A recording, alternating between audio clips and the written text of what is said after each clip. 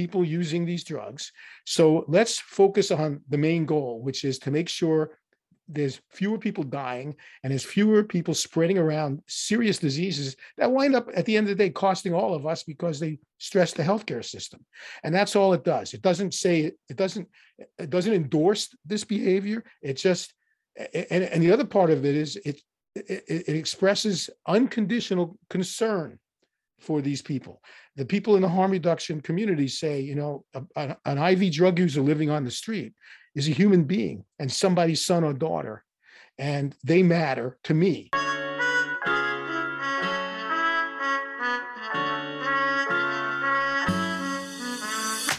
Hello, friends, and welcome. This is the Happy Warrior Podcast, fresh takes on the most important and little-known stories of the day, hosted by the Happy Warrior Substacks and everyone's favorite conservatarian journo and disabled otaku, Pete Pischke.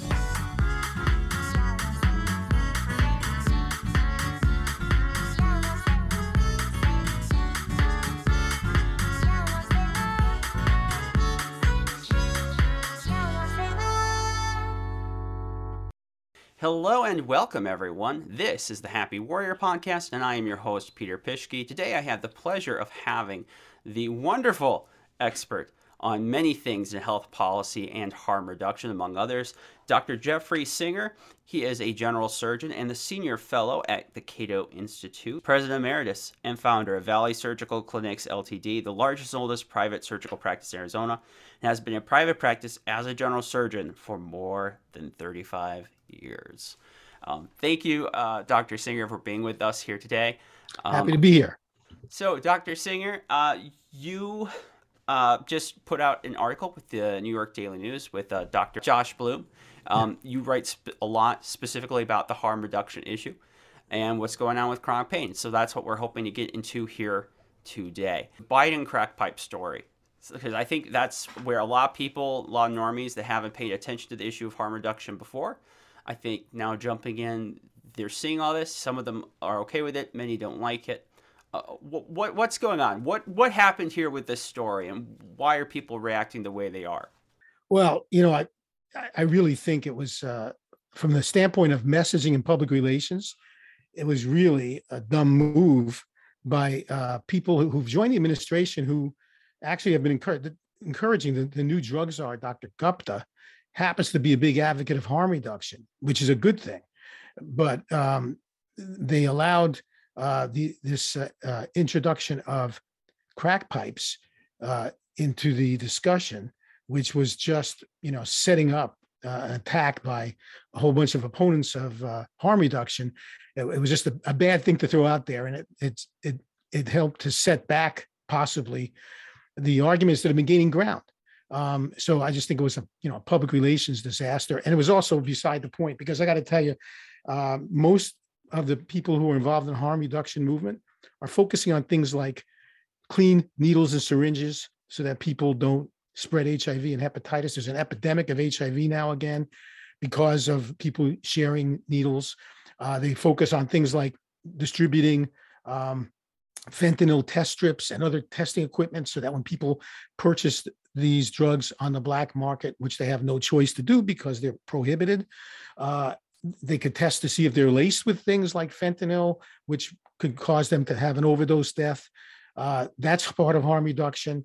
Part of harm reduction are things like safe consumption sites where people can use their drugs with clinical personnel standing close by to save their lives if they overdose, and also to give them a clean needle and syringe and then take it back when they're done so it doesn't get shared out on the street. Those are the harm reduction measures that most people focus on, or things like, medication-assisted treatment with methadone or buprenorphine. There are people who have advocated handing out clean crack pipes. Most people who smoke crack either, make their own crack pipes out of aluminum foil, or they buy these glass tubes to use.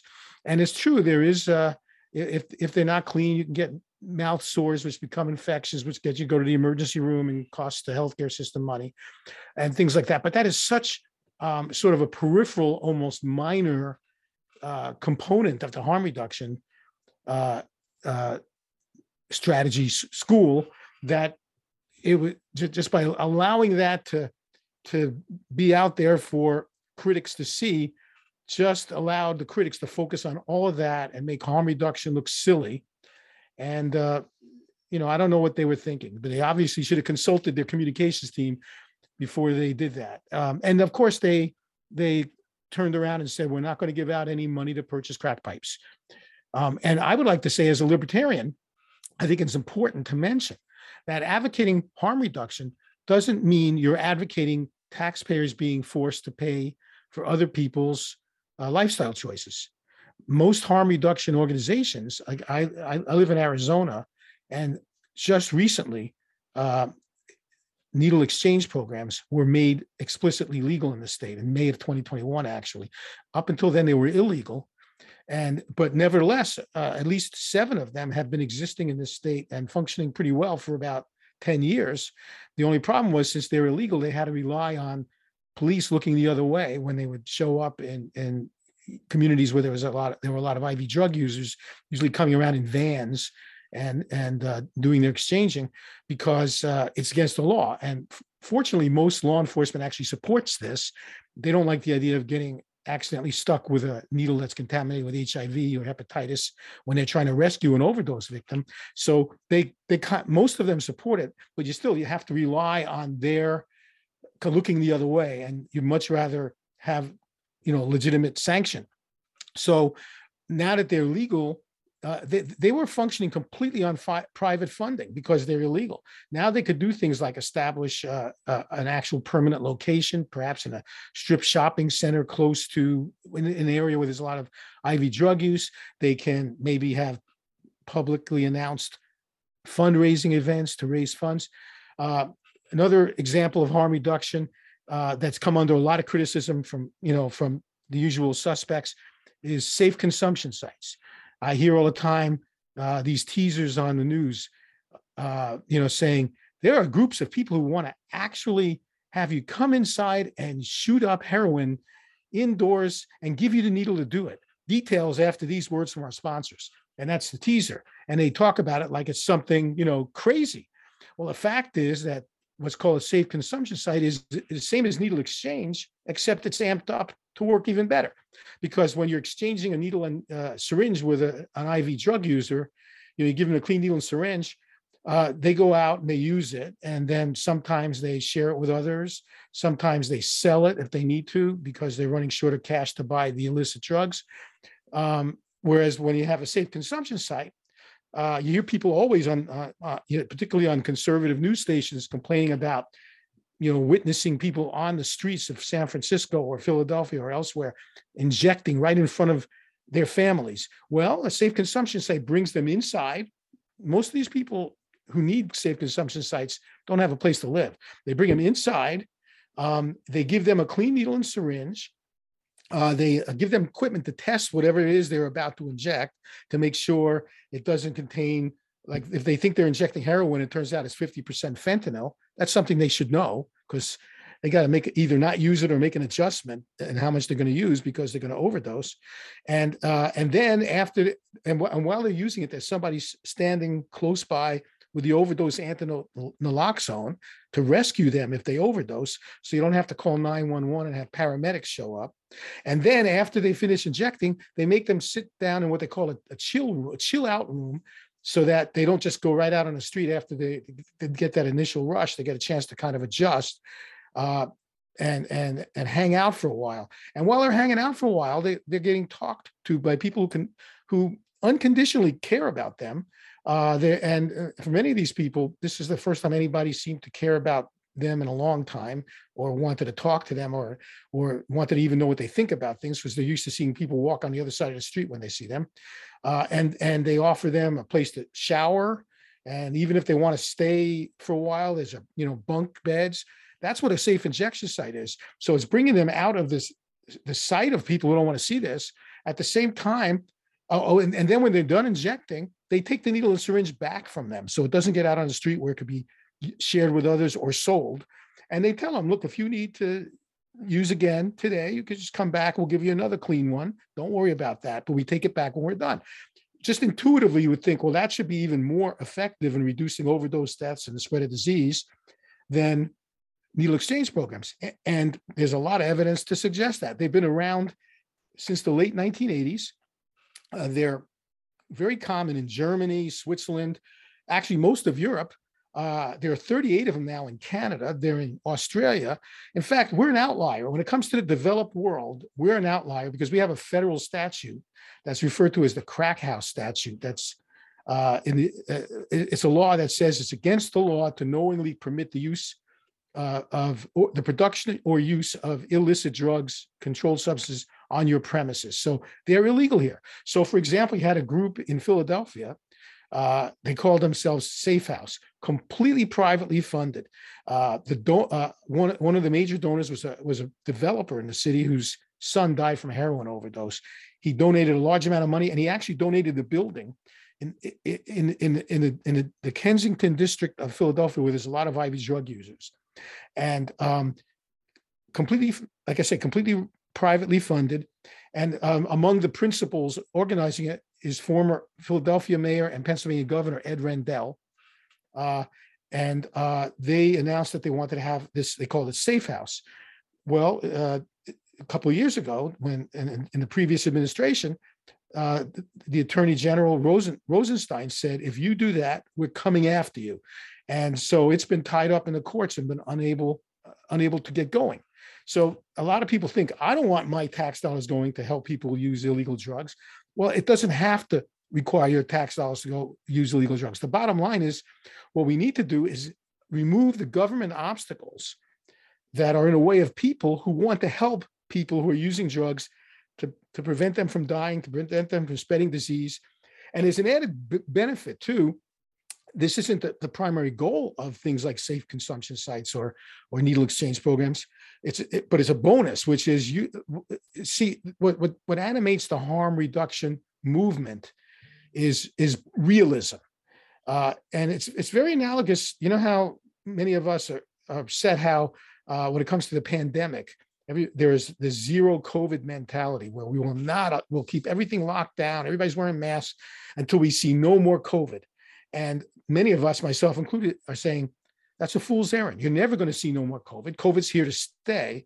Learn to live with it and practice harm reduction. Protect the people that need the most protecting, and the people who don't need as much protecting, go about your business. And just, there's certain safety measures you could practice to reduce your chances of catching it. Well, it's the same thing when it comes to drug prohibition. So the harm reduction advocates are saying, look, you're never going to have a drug-free society. There's never been such a thing in human history. Some of these drugs have been used recreationally going back to antiquity. I mean, Homer wrote about opium. And so if you think that you could have a zero tolerance of drug use, then you're going to continue to spend billions and trillions of dollars trying to stop it unsuccessfully. And, they keep saying, well, they're coming through our border. If you think you could stop it from coming through the border, then maybe you could explain to me why you can't stop it from getting into prisons, which have 4 walls around them, not just one. So it's accepting the fact that there are always going to be people using these drugs. So let's focus on the main goal, which is to make sure there's fewer people dying and there's fewer people spreading around serious diseases that wind up at the end of the day costing all of us because they stress the healthcare system. And that's all it does. It doesn't endorse this behavior. It just, and the other part of it is it expresses unconditional concern for these people. The people in the harm reduction community say, an IV drug user living on the street is a human being and somebody's son or daughter, and they matter to me. And so I want to decrease their chances of dying. So I'm going to help them do whatever they choose to do in a safer way. Now, the bonus is that when they suddenly see that these people, there's no strings attached, they unconditionally are caring for them. We've learned over the years that a large number of these people end up starting to feel like a trust talking to these people, and they open up, and a lot of them are brought into rehab and have their lives turned around. Some of them end up becoming people who work in these harm reduction organizations to try to help others because they've been there and they know what it's like. That's an added benefit because the part of overcoming substance use disorder is connection. It's very important. And so that's not the main reason that they're doing this. They're not doing this to fight drug addiction. They're doing this to save lives. But an added benefit seems to also bring a number of people into rehab that otherwise would have been lost to that. Thank you for sharing all that. I agree. I think part of the problem with harm reduction is a lot of people feel that, or they've been led to believe that it's a movement that's about condoning drug use. And there are probably people who, I know there are people who are in harm reduction that maybe have a view where recreational drug use should be a tolerated behavior. I mean, the same way that alcohol is, which is a recreational drug. I'm one of them, by the way. I think it should be a tolerated behavior. I Okay. think alcohol is a lot more dangerous than an opioid. The only thing that makes opioids dangerous is that they're illegal. So when you purchase an opioid on the street, you have to purchase a dirty needle to inject it with. If you're talking about like a heroin, for example, and since it's in a black market, you have no idea what's in it. When I go to the store to buy a bottle of bourbon, that's my favorite legal drug. I happen to enjoy bourbon. And if I see it says, 48% alcohol, it never even crosses my mind that they may be lying to me, that it may be 80% alcohol. I never think, I wonder if it has fentanyl in it. And maybe I should test it to make sure. And that's because it's legal, it's regulated, there's quality control, there's accountability, there's many different ways and there's competition also with other legal producers. And so I go to a legal drug dealer, it's called Total Wine, and this drug dealer sells me this legal drug, alcohol. And so I happen to be one of those people. But being a harm reduction advocate doesn't necessarily mean that you are one of those people. And I'm also a practicing physician. And the concept of harm reduction comes easily to practicing physicians, particularly in affluent societies like the United States. Because when you think about it, the great majority of things that we do in medical practice is harm reduction. So for example, when a doctor has an overweight patient who doesn't get enough exercise, eats the wrong foods and smokes, and now he's developed high blood pressure and high cholesterol and early borderline diabetes. And the doctor knows, if I could get this person to just lose some weight, go on a better diet, and maybe give up smoking, I could, I wouldn't have to put this patient on any medications at all. And this person's life would be under much less risk. But I can't get this person to do that because for whatever reason, either the person's enjoying living that way or the person can't, feels that he or she can't, comply with a diet and exercise program and giving up smoking. So what do I do? So I prescribe something for their high blood pressure. I prescribe something to lower their cholesterol, like a statin drug. I prescribe something like a metformin to keep their blood sugar under better control. I'm practicing harm reduction, right? I'm not condoning their lifestyle choice, but I'm being realistic enough to know that this person's unable to comply with my recommendations as to what lifestyle choice this person should make. So let me do what I can on my end to at least reduce the risk of harm that this person's lifestyle decisions are bringing on that person. That's harm reduction. It's the same thing. No, but my point is, and I know you're one of those terrible, dirty libertarians that are just permissive about everything, and what's the old saying about someone out there is getting pleasure from this, and that bothers someone. Yeah, it was Mencken, I think, who said that. Definition of a Puritan is someone who believes that someone out there might be actually having a good time. But the organizing principle here is about saving lives. It's getting people to live longer, to make better choices. Mm-hmm, right. It's understanding that there's human nature, and I think I'm writing about this right now. Part of the problem is that people don't understand that the options that are considered the traditional options, if you have someone that's struggling with an addiction, 12-step rehab, maybe forced rehab, that those methods have a very low efficacy rate, much lower than most of the populace understands. And so if you're trying to, if your goal is to try to get someone that's in the throes of addiction or is going to engage in drug use, and you want them to live, this is the way to go. And it's interesting to me, it's become such a partisan issue because honestly, it really doesn't have to be. And in fact, I think there's a lot in, say, I used to be more like this conservative in that worldview that says, okay, we understand that there are limitations to human nature, and so that'll be okay. Why do you think harm reduction continues to be such a partisan lodestone? Does it have to be that way? I think it's becoming less partisan. I'm working on, in this area, and more it's like here in my state of Arizona, which is a conservative Republican state. And it was a conservative Republican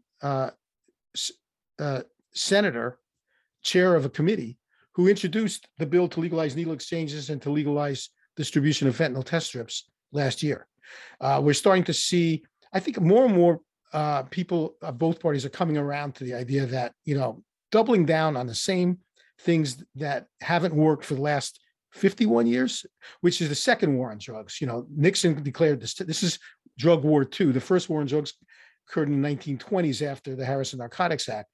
But it's not working, and they realize that. And now we're starting to see, as drug use has become more widespread, you see in the early days, in the 60s, 70s, 80s, I think a lot of people thought that the most of the people who are using drugs on the black market illegally are sort of the other people. They're not us. They were sort of marginalized groups, minorities.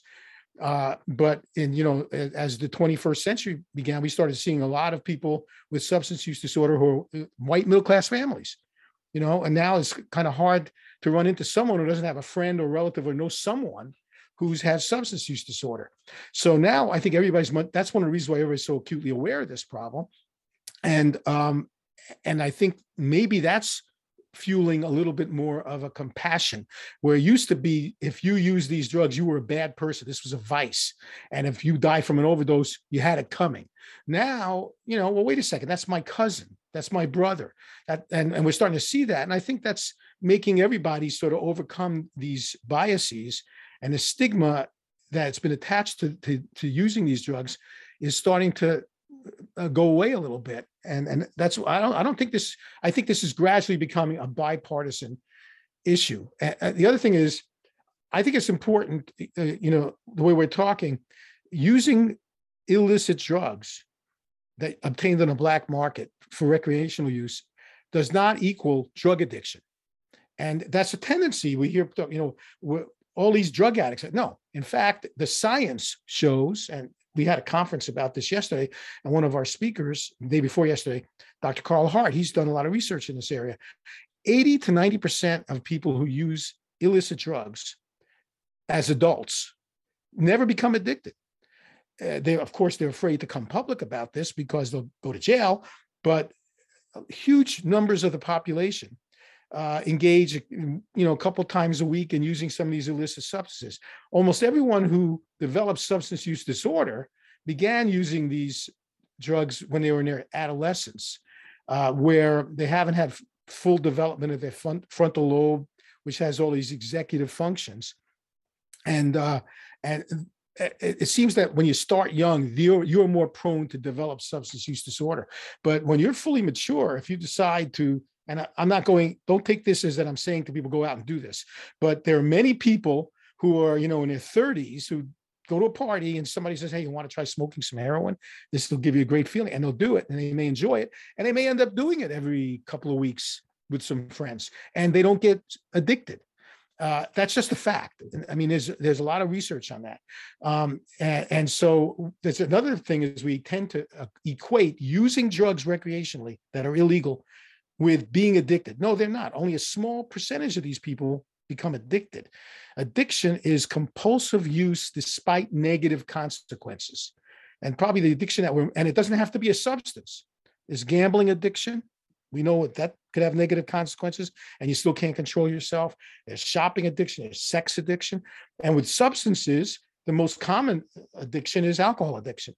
So we know what that means. Your life is, your marriage broke up, you lost your job, you're living in a flop house, you can't find work, and you just need to get help because it's all related to your drinking. And just when you decided, okay, I'm going to go get help, all of a sudden you feel compelled, well, maybe tomorrow I'll get help. I need to have this drink right now. And what we're coming to learn is it's a compulsive behavioral disorder where certain triggers trigger you to go to this behavior, because this behavior almost becomes sort of like an automatized safe place for you to go to. So we've come over the years to look at people we know who have alcohol use disorder or alcohol addiction. We've come to look at them compassionately as people like us who happen to have a problem, but we still don't have that attitude towards people who use this drugs on a disapproved list, which is basically all that amounts to. So that's an important point to make. Well, okay, so this is a good place to flip over to the other topic of interest I wanted to get through with you, because it seems to me that pain medications, specifically prescription opioid medications like OxyContin, hydrocodone, and all the rest, that they've kind of entered this stigma of almost, not quite, but almost illicit drug use. I hear this more and more from people who, if they have a family member, I mean, this was always sort of around, but more and more I hear from people who say they have this family member and they're on their medication all the time and they're hardly functioning, and it's the doctor's fault. How do we flip back on pain medication, and what's happening here? You've been paying attention to this issue far earlier than most people, so you're one of the great go-to experts at following up what's happened to pain patients over these last. Well, more than that, actually. Well, again, let's get to the science, okay? The University of Pittsburgh School of Public Health published a study in 2018 showing the overdose rate has been on a steady exponential increase since at least the late 1970s. That's the data they were able to go back as far as. And the Joint Economic Committee actually issued a report in 2019 showing actually it's been increasing steadily since 1959. So when I was a medical student and in my early days of my medical practice, we were taught, this is in the earlier days of the war on drugs, we were taught, these are bad and dangerous drugs, and we underprescribed. And I remember making rounds on my post-op patients in the hospital, and they were obviously miserable, hyperventilating, rapid pulse, sweating. And I say to my patient, I have morphine on order. Just let the nurse know. No, I don't want to get addicted. Well, you're not going to get addicted. This is what it's for. It treats your pain. So both the patients and the doctors had been kind of indoctrinated into looking at these as dangerous drugs. The fact is, and this is undisputable, even Dr. Nora Volkow, who's the director of the National Institute on Drug Abuse, wrote in the New England Journal of Medicine in 2016, these drugs actually, when we understand addiction as opposed to dependency, dependency is when you've been on the drug for a long time, and if you withdraw it, you can go into a reaction.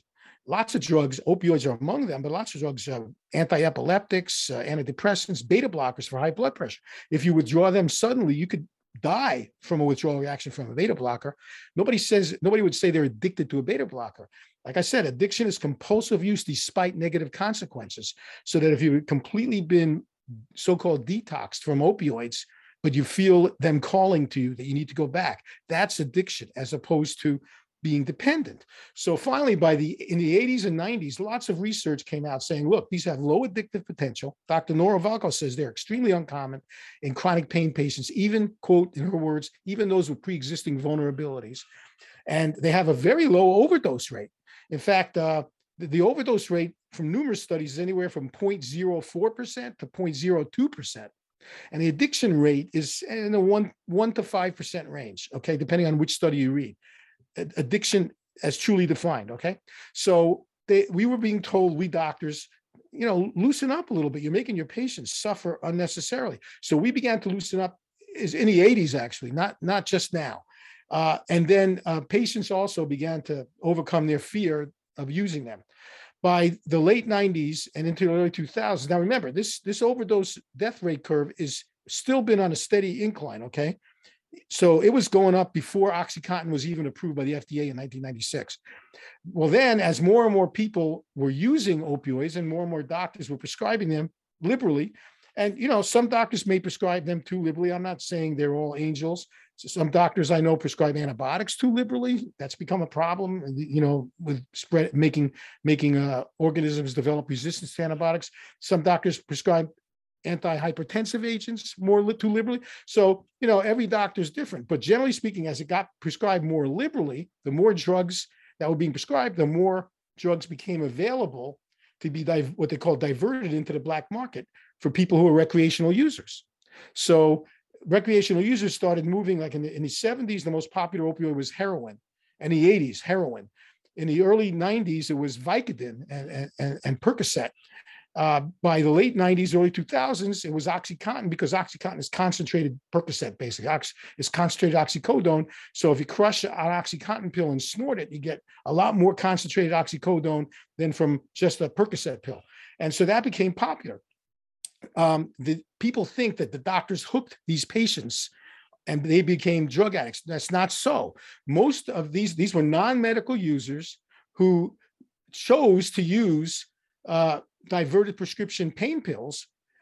And you know what? That was a wise choice, because if somebody came up to me and told me, Doc, I'm gonna use an opioid tonight recreationally, you can't stop me. Now I got a choice. I have this bottle of pills I stole from my grandmother's medicine cabinet. It says OxyContin, 30 milligrams. I also have this bag I bought from a guy on the street. He tells me it's heroin. He says it's pure heroin. Which should I use? I'm going to use one. I'd say to him, well, if you're going to use one, use the OxyContin, because I know exactly what it is. If it says 30 milligrams, it's 30 milligrams. It's not laced with fentanyl. It's because it's legal. Okay. So that was a wise choice. Most of these recreational users, and it was really rampant in college dorms, were using pain pills because they knew what they were. It's a lot safer than using something you bought from a guy on the street. I actually published research in the Journal of Pain Research with Jacob Sullum and Michael Shatman. We looked at the data from the CDC and from National Survey on Drug Use and Health, which is conducted by the National Institute on Drug Abuse. From 2002, the first year they took the survey, to present, past months non-medical use of prescription pain relievers by persons aged 12 and up has basically been unchanged since 2002. And past year diagnosed with pain reliever use disorder, persons 12 and up, also straight line. And if you look at the also data from the National Survey on Drug Use and Health, the percentage of the population with prescription pain reliever addiction, heroin addiction, alcohol addiction has been relatively the same percentage since they started taking the survey. So what's happened is that we have, as our population has grown, a growing number of people have engaged in non-medical recreational use of drugs. And by the early 2000s, their drug of choice was diverted prescription pain pills. When policymakers wanted somebody to blame rather than drug prohibition, they blamed the drug manufacturers. They started making doctors clamp down on prescribing. Prescribing is down now 60%. So from 2002 to present, like I say, the non-medical use has been the same, but during that same time, prescriptions per 100 population first doubled, and now it's come down 60%. But that number of non-medical use has stayed the same. So there's no correlation between the number of prescriptions we write and the percentage of people who are non-medical users. But as we've cut down on the percentage of, on the number of prescriptions, now there's fewer pain pills available to be diverted into the black market. So the people who wanted to use them instead got the next thing available, which at first was heroin. And now in recent years is heroin laced with fentanyl. And there's still people, meanwhile, pain patients have been cut off from pain medicine that was allowing them to go to work and have a life. And they may have been on pain medicine. So if you've been on OxyContin 30 milligrams twice a day for 10 years, and it's allowed you to work and have a decent life with your friends and family, yes, you are dependent on that. That doesn't mean you're addicted, but you're dependent. So if somebody took you off of it abruptly, you will go into withdrawal. That doesn't mean you're addicted. It just means you're dependent, and it's doing its job. So what's so terrible about that? If I have somebody on a beta blocker for high blood pressure, and it's keeping their blood pressure in a good range, and they've been on it for 7 consecutive years, the same dose, and their blood pressure is fine, they are dependent on that beta blocker. If I stop their beta blocker abruptly, they can get a stroke or a heart attack and die, okay? So do I say, well, you've been on this beta blocker, you've been dependent on this for too long, I got to get you off it? No, it's doing its job. It's doing as intended. So why do I say you've been on this opioid for too long, I got to get you off it, when it's been doing its job? So we've taken all of these pain patients who are getting a benefit from this and taking them off of it. And some of them are getting desperate.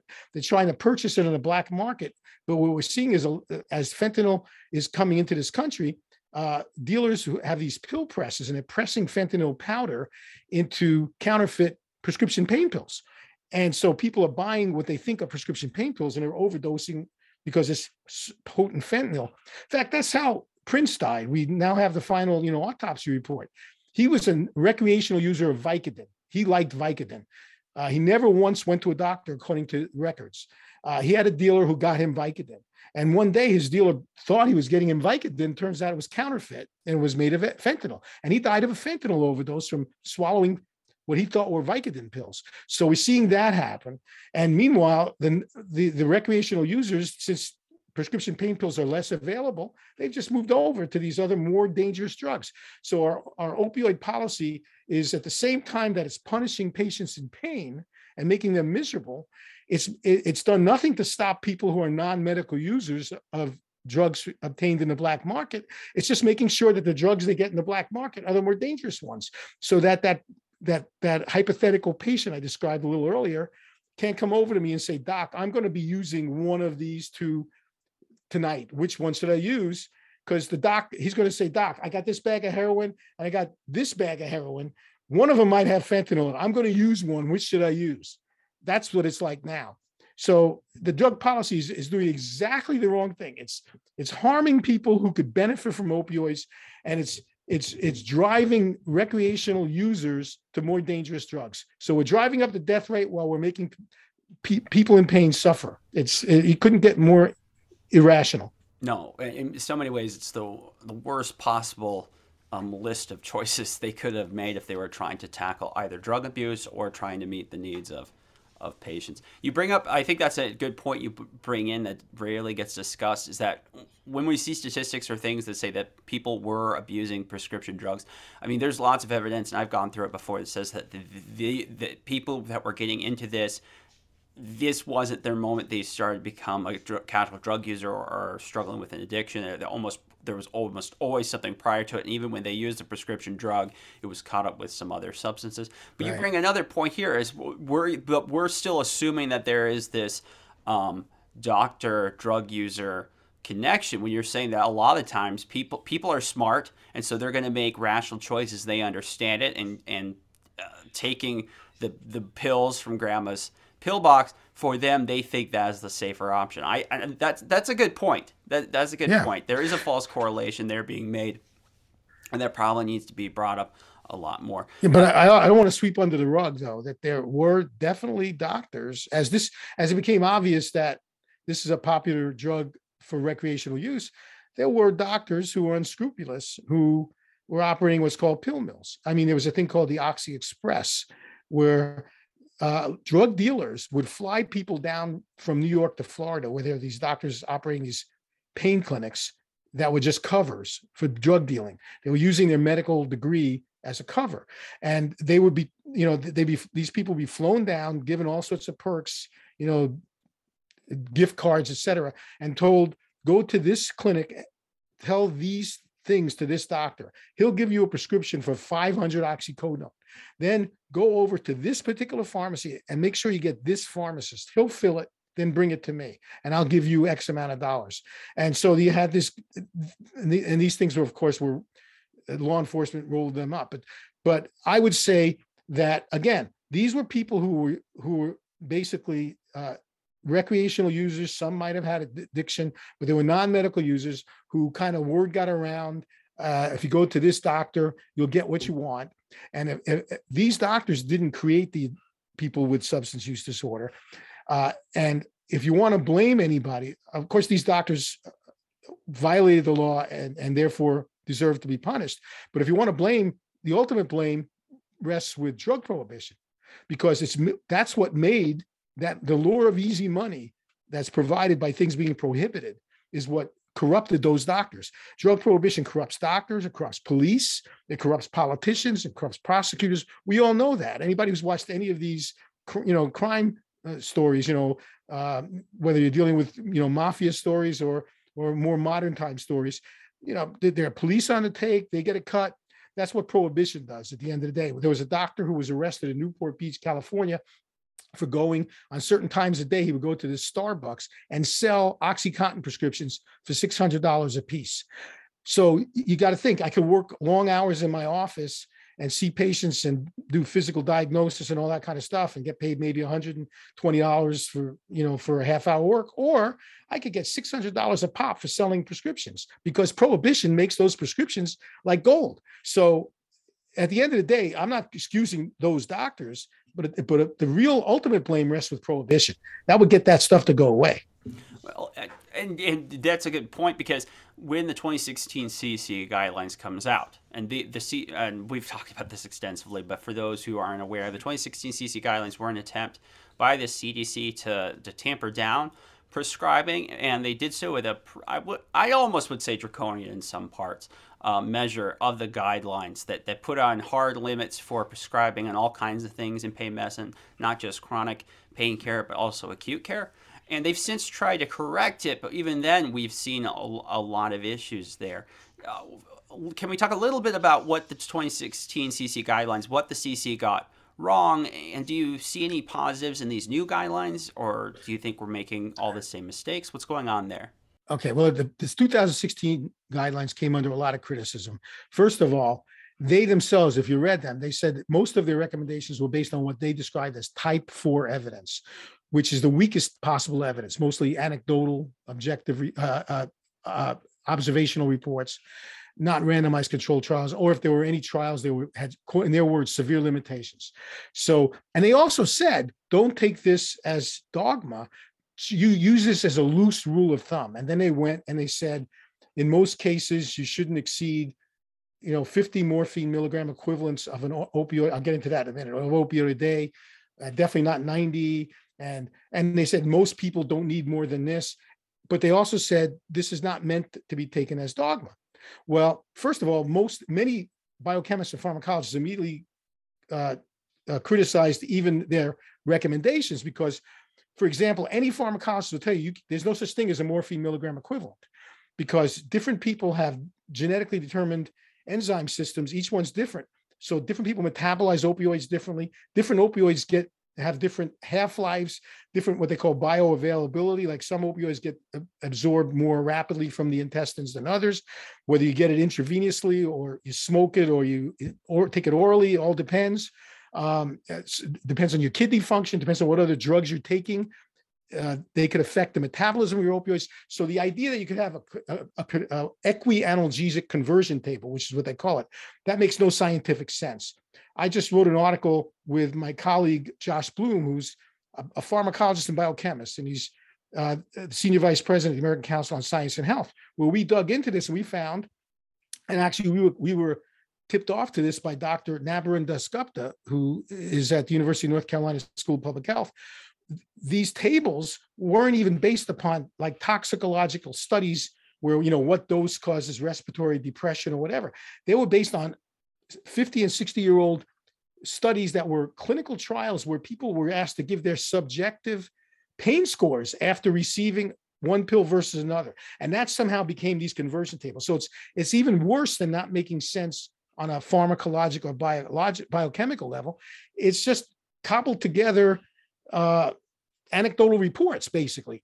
So it's really bad. Well, but the problem is that after they said that, most politicians immediately said, even though the CDC said, don't just take this as a loose rule of thumb, politicians read that and said, oh, that's the answer then. Let's pass a law. You can't have more than 90 morphine milligram equivalents a day, or you can't have more than 5 days worth of prescription pain pills after an operation. So they took all of these recommendations that they said are based on type 4 evidence and should be taken only as a rough guide, and they made them law, okay? And then the health insurance companies latched onto that as well. I said, oh, well, if the CDC is suggesting it, it's just like now, the CDC is suggesting you wear masks even if you're 2 years old in a classroom, even though the World Health Organization says you shouldn't wear masks under age 6. But that doesn't matter.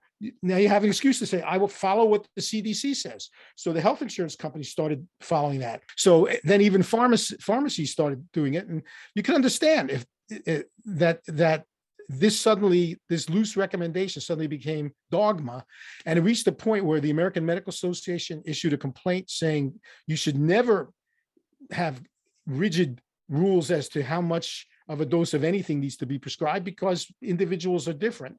And finally, the CDC in 2019 said, whoa, whoa, whoa, we never meant you guys to do this. Well, it's a little late now. So they promised to revise their guidelines. Now, looking at they are receiving comments now. By the end of this year, they're going to have a new list of guidelines out, and they wanted us to comment on their first draft. So the good news about their first draft is they spent a great deal of time emphasizing, please don't put this into law. This is not meant in any way to be a rigid recommendation. These are not meant to be hard cutoffs as to doses.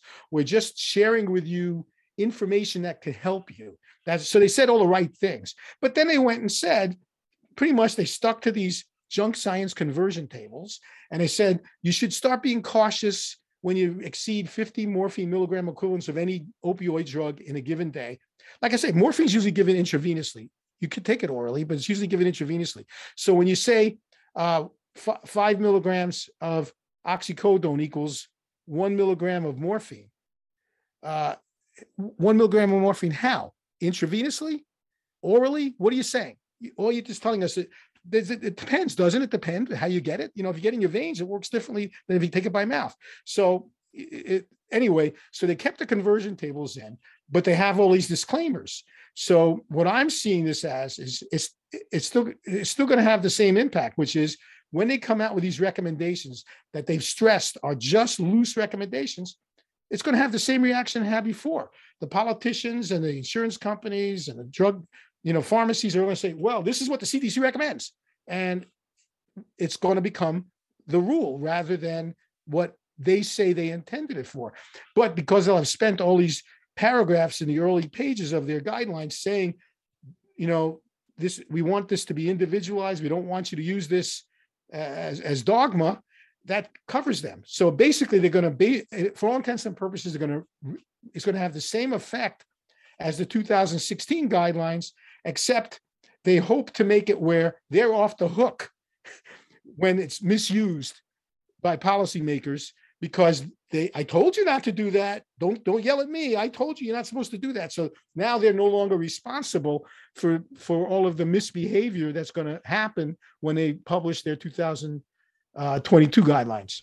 Yeah, they want to don't blame us. Right. It's interesting too. So, for example, in my state and 35 other states, they passed into law basically variations of their guidelines. You can't have more than X amount of pills for after surgery or whatever. And those were guidelines that were written in 2016, and it's 2022. If there's anything anyone should take away from these last 2 years of the COVID pandemic, is that medical science, our knowledge and understanding of things changes almost on a daily basis. As the information comes in, various really smart people could disagree over what that information means, and interventions based upon that. Different people respond differently to those interventions. Vaccinations work better for some people than for other people, for example.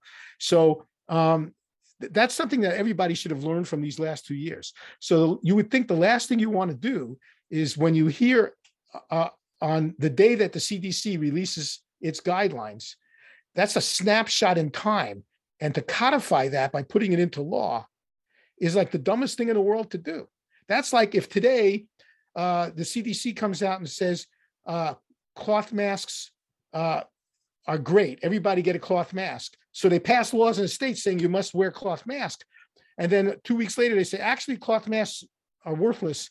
Don't wear a cloth mask. Well, what do we do now? We have a law that says everybody has to wear a cloth mask. I guess we have to have a special session of Congress to pass another law to say you don't have to wear a cloth mask. You can't do science that way. You can't do science through legislation. Science is fluid. It's a process. It's a learning process. It's not a. Yeah, no, and regulation. I mean, science, there is a back and forth, but with regulation and legislators, when they're making policy, the amount of organization and willpower that has to go through to make a small change is a lot more. So if if the science is bad that day, but it's better next week, and they make, like you're saying, if they make the law based on the bad day, then you've set yourself some major problems. Now, I have a little bit of egg on my face, I admit, because that document, when they first came out with these with these new proposal guidelines, I kind of fell for it a little bit. I'm gonna be honest. I feel like I have some egg on my face on this because I read those first parts and I didn't really get deep into the notes, the mechanics, and I fell for what they were saying too. One thing I would say that some people have told me that push back, I say maybe some people are overblown, is that just as most of us, at least at first, missed that they had actually kept all the underlying mechanics, and in some ways are stricter than last time. The parts in bold up top near the front, that the people who are in the media or the people who are in legislatures, they're not going to do their homework either. And so because that stuff is in bold, that maybe that will lead some people to make better decisions. Do you think there's any truth to that? Oh, for crying out loud. Shh. Sorry. Do you think there's any truth to that, Dr. Singer? Or is there anything good that you think is coming out of these guidelines? The only thing good that's coming out of guidelines is the part where they say, don't take these as dogma. Just use this information, see it for what it's worth, and then proceed with your own clinical judgment with what you know about your patient. Otherwise, again, it's thinking that you could tell people how to treat a particular disease when you don't know the individual, and there's so much variability. And like I say, you could be forgiven for falling for some of it, because I would postulate that many doctors, if they don't know much, or they forgot a lot of their pharmacology that they learned in medical school, and they don't work in that area that much, they may have accepted these conversion tables as, well, the CDC says this is a conversion table, so I guess I'll follow the CDC's conversion table. It was the pharmacologists and biochemists who said, wait a minute, you can't have it. There's no way you can equate one drug to another drug, but because that's kind of really specialized knowledge. And then, of course, the other detective work was which just recently came out, like we talked about in the Daily News today, is that they were not only that, they were cobbled together by subjective studies that were done in the past. So it wasn't even, objective kind of science. But otherwise, first of all, I don't know what the CDC is doing, getting involved in telling you how to treat things. The CDC was supposed to be set up to monitor epidemics, infectious diseases, and tell you how to avoid this control and avoid the spread of disease. I'm not in favor of agencies telling us how to live our lives to begin with, but if there's going to be an agency that would be more appropriate for dosing and things like that, it would be the FDA. I mean, usually when you get a package on a package that you get of a drug that's FDA approved, it tells you the dose, it tells you what to, there's a package, an insert inside saying, don't take if you're using this drug. Anybody's watched these commercials on TV for different pharmaceutical products, you hear all these disclaimers, don't, if you have this, if you're an allergy to, the FDA is the one that deals with this, not the CDC. But you don't, even then, they're telling you how this particular drug should be used and what to watch out for. They're not telling you how to treat a disorder or a condition. They don't tell you how to treat diabetes. They don't tell you how to treat high blood pressure. They tell you this blood pressure medication needs to be used in this way, and you have to be careful about these drug interactions and these other conditions that could be in your patient if you're going to use this drug. That's all they say. They don't tell you how to treat the patient. But somehow the CDC decided to tell doctors how to treat people with pain. They got no business doing this in the first place. Totally agree. Okay, same way they're also telling people about guns, right? And how to use guns. They're spending money doing research on gun ownership and whether or not houses have guns safely locked up. Meanwhile, they're not ready when a COVID pandemic hits because they've been spending all the time on things they shouldn't be involved in. Okay, so here's our last question for you. So, based on your experience and feeling for this issue, do you have any sense like where we are in the quest to maybe bringing back pain medicine to a more normal place where pain patients and other patients can access pain medicine? Do you think we're closer to that, or do you think that's far ahead in the future? Unfortunately, I think too many people have bought into this narrative that the only reason we have an overdose crisis is because doctors we're too liberal treating pain and hooked a whole bunch of people on drugs. And they think all these people on the street shooting up with opioids. And by the way, they should stop calling them opioids. That's too general a term. They're shooting up with heroin and fentanyl. They're not shooting up with oxycodone. They're not shooting up with Vicodin. They're shooting up with heroin and fentanyl mainly. And they're also using cocaine and methamphetamine mixed with heroin and fentanyl. So all these people, they believe, are the product of, healthy, happy people who came into a doctor's office with a broken wrist, and the doctor gave them a painkiller and turned them into that. That's total fantasy. But until they overcome that and disabuse themselves of it, it's avoiding the real culprit of the overdose crisis, which is prohibition, which makes non-medical use of drugs, which people are always going to engage in, it makes it more dangerous. And so I'm not terribly optimistic in the short term. There's one area where I am getting optimistic, which is the United States has lagged behind much of the developed world when it comes to embracing harm reduction, because they're too puritanical. They're saying, I don't want to help somebody, enable somebody do something evil, which is recreational drug use.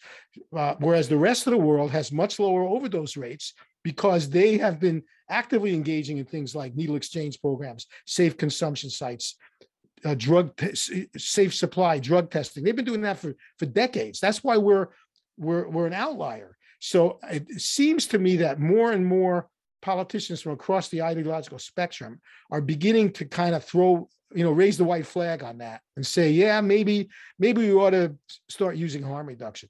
So there's I think I'm more optimistic when it comes to harm reduction, but I'm not optimistic when it comes to patients in pain. I still think that it's just too easy to blame Purdue Pharma or Johnson & Johnson or any of these drug companies that made prescription pain pills. It's too easy to blame them and avoid having to blame prohibition. They don't want to blame prohibition.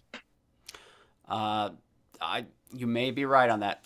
I think you're right on harm reduction. I hope you're wrong on the pain medicine front. I hope Sandy comes back sooner than we think it might. Well, Dr. Jeffrey Singer, it was a pleasure to be able to meet with you here today on the podcast. I really enjoyed it. If you would like to follow Dr. Singer on Twitter, he is at Dr.4, the number 4, Liberty. And of course, you can follow all his work at the Cato Institute. He's also a frequent writer, so you can find him at different news sites like his brand spanking new. He mentioned an article in the New York Daily News. Well, Dr. Singer, thank you so much for being on the podcast. We'll have to have you on again. And to all of those that have watched, thank you so much for your time. I hope you learned a lot about these issues and are willing to keep an open mind. I know harm reduction for some, more of my right-wing listeners, is a little bit of a hard concept to fathom, but I hope Dr. Singer made a pretty good case for maybe why that should be considered. And until next time, my friends, take care and have a good night.